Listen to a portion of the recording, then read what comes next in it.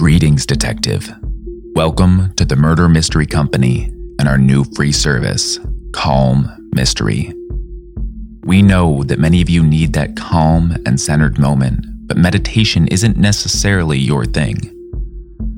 If you're a mystery lover, crime fan, and could use a break, you've come to the right place. It sure is a suspenseful world out there, but I have good news for you. In this world, the suspense will only come from the world's best writers. For the next few minutes, we're going to close the door on the outside world. First, find a comfortable chair, sofa, or bed.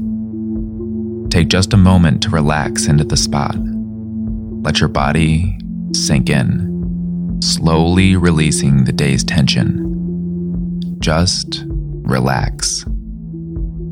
You've earned this time. You need this time for you. Your body will thank you. Now let's take a moment to clear your mind. I want you to focus on two things: my voice and your breathing. Take a deep breath in through your nose.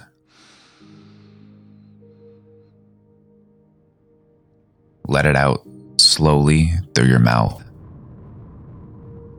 Now the same thing, but let's breathe on my count. 3 counts in, 4 counts out. Breathe in 1, 2, 3. Now out 1, 2, 3, 4. As we do this, you're going to slowly relax more and be perfectly ready for tonight's dastardly tale. Now again, breathe in 1, 2, 3. Now out 1, 2, 3, 4. One more time, breathing out that last bit of stress. Breathe in 1, 2, 3. Now out 1, 2, 3, 4. Excellent. Tonight's tale of mystery, intrigue, and murder is truly spine-tingling. The Murders in the Rue Morgue, Part 6. My friend Dupin was now certain that the murders in the Rue Morgue had been done by a wild animal of the jungle, the man-like animal known as an orangutan. The animal had escaped from its owner, he thought, and the owner was probably a sailor. He'd put a notice in the newspaper that the man who owned the orangutan could have it again if he came to our house to get it. Now, as the owner came to our door, we were both wondering if that man would, as Dupin guessed, be a sailor. Yes, the man who entered was indeed a sailor. He was a large man and strong. He carried a big, heavy piece of wood, but no gun. He said to us in French, "Good evening." "Sit down, my friend. I suppose you have come to ask about the orangutan. A very fine animal. I have no doubt that it is a very valuable animal. How old do you think it may be?"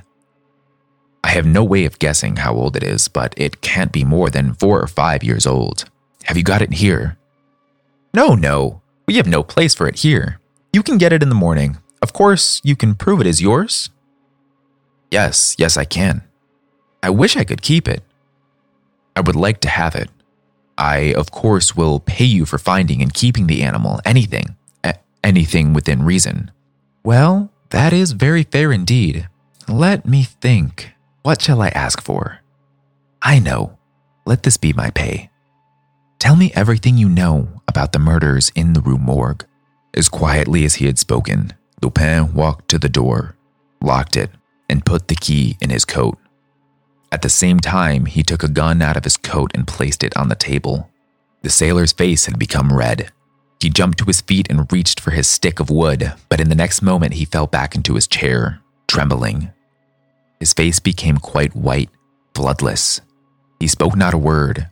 His eyes were closed. "My friend, you must not be afraid. We are not going to hurt you. I know very well that you yourself are not the killer. But it is true that you know something about him, or about it. From what I have already said, you must know that I have ways of learning about the matter, ways you could never have dreamed of. Now, I know that you yourself have done nothing wrong. You didn't even take any of the money. You have no reason to be afraid to talk and to tell the truth. It is a matter of honor for you to tell me all that you know, and you know who the killer is. So help me God. I'll tell you all I know about this, all I know, but I don't expect you to believe one half of what I say, not one half. Still, I didn't kill anyone, and I'll tell the whole story if I die for it. It was that animal, the orangutan. About a year ago, our ship sailed to the Far East, to the island of Borneo.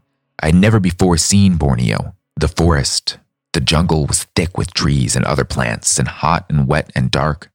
But we went, a friend and I, we went into that forest for fun. There, we saw this orangutan, a big animal. But we were two and we caught it. We took it with us on the ship. Soon, however, my friend died and the animal was mine. But it was very strong and caused a lot of trouble. In the end, I brought it back to Paris with me. I kept it in my house, in my own house, carefully locked up so the neighbors could not know about it. The animal had cut one foot badly while on the ship. I thought that as soon as it got well, I would sell it. I was certain it was one of great value, and it was so much trouble to keep it. I wanted to sell it soon. The night of the murders, very late, I came home and found the animal in my bedroom. It had got free. I didn't know how. It held a knife in its hands and was playing with it. I was afraid. I didn't know what to do. When it saw me, it jumped up, ran out of the room and down the stairs. There, it found an open window and jumped into the street. I followed, never far behind, although I had no hope of catching it again. The animal, with the knife still in hand, stopped often to look back at me. But before I could come near enough to even try to catch it, the animal always started to run again. It seemed to be playing with me. It was nearly morning, but the streets were still dark and quiet. We passed the back of a house in the Rue Morgue. The animal looked up and saw a light in the open window of a room high above. It was the only lighted window in sight. The animal saw the metal pole, went up it easily and quickly, and jumped into the room. All this didn't take a minute. I didn't know what to do. I didn't know what I could do. I followed the animal. I too went up the pole. As I am a sailor, it was easy for me, but the open window was far from the pole and I was afraid to try to jump. I could see into the room, however, through the other window, which was closed. The two women were sitting there, with their backs to the window. Who can guess why they were not sleeping at that hour of the night? A box was on the middle of the floor. The papers which had been in the box were lying around the floor. These women seemed to be studying some of these. They did not see the animal, which was just standing there, watching, the knife still in one hand. But the old woman heard it and turned her head and saw the animal there, knife in hand, and then I heard the first one of those terrible cries. When the animal heard the old woman's cry, it caught her by the hair and slowly moved the knife before her face. The daughter, filled with terror, fell to the floor and remained there without moving, her eyes closed. The old woman continued to cry for help, screaming with fear. I think the animal now was as afraid as the old woman was. With terrible force, it pulled out a handful of hair, and when the woman, covered with blood, tried to run from it, the animal caught her again by the hair, and with one move of its arm, it nearly cut her head from her body. Throwing down the body, the animal turned and saw the daughter was moving, watching it with horror. With fire in its eyes, it rushed to the girl, put its powerful fingers around her neck and pressed them firmly there until she died. When the girl stopped moving, the animal dropped her body to the floor and looked up. It saw my face in the window. It began to run around the room, quickly, without purpose. It jumped up and down, breaking the chairs, pulling the bed to pieces. Suddenly, it stopped and took the body of the daughter and, as if to hide it, with terrible strength put the body up above the fireplace where it was found. It threw the old woman out the window. All this time, I was hanging from the pole, filled with horror. It seemed I had lost the power to move. But when I saw the animal coming towards the window with the old woman's body, my horror became fear. I quickly went down. I almost fell down the pole and I ran. I didn't look back. I ran. Oh my God, my God. The chief of the police was not happy. that the answer to the mystery of the killings had been found by someone who is not a policeman. He said that people should keep to their own business. "Let him talk," said Dupin. "Let him talk, he'll feel better for it, and he's a good fellow. But he makes things less simple than they really are. Still, people call him skillful and even wise. I think they say this because of the way he explains, carefully, fully, something which is not here, or there, or anywhere, and says, 'Not possible,' about something which is right there before his eyes." Thank you, detectives, for listening to tonight's Calm Mystery by the Murder Mystery Company. I'm Julian Stiles. Would you like to show somebody you care? Is there a mystery fan in your life? Could they use a quiet moment and a great story? I'm doing personal stories of 20 minutes or less. Something personal like this can make a friend or family member feel truly loved in an otherwise dark time. They're only $49, and you can email me at calmmystery@gmail.com. That's CALMMYSTERY@gmail.com.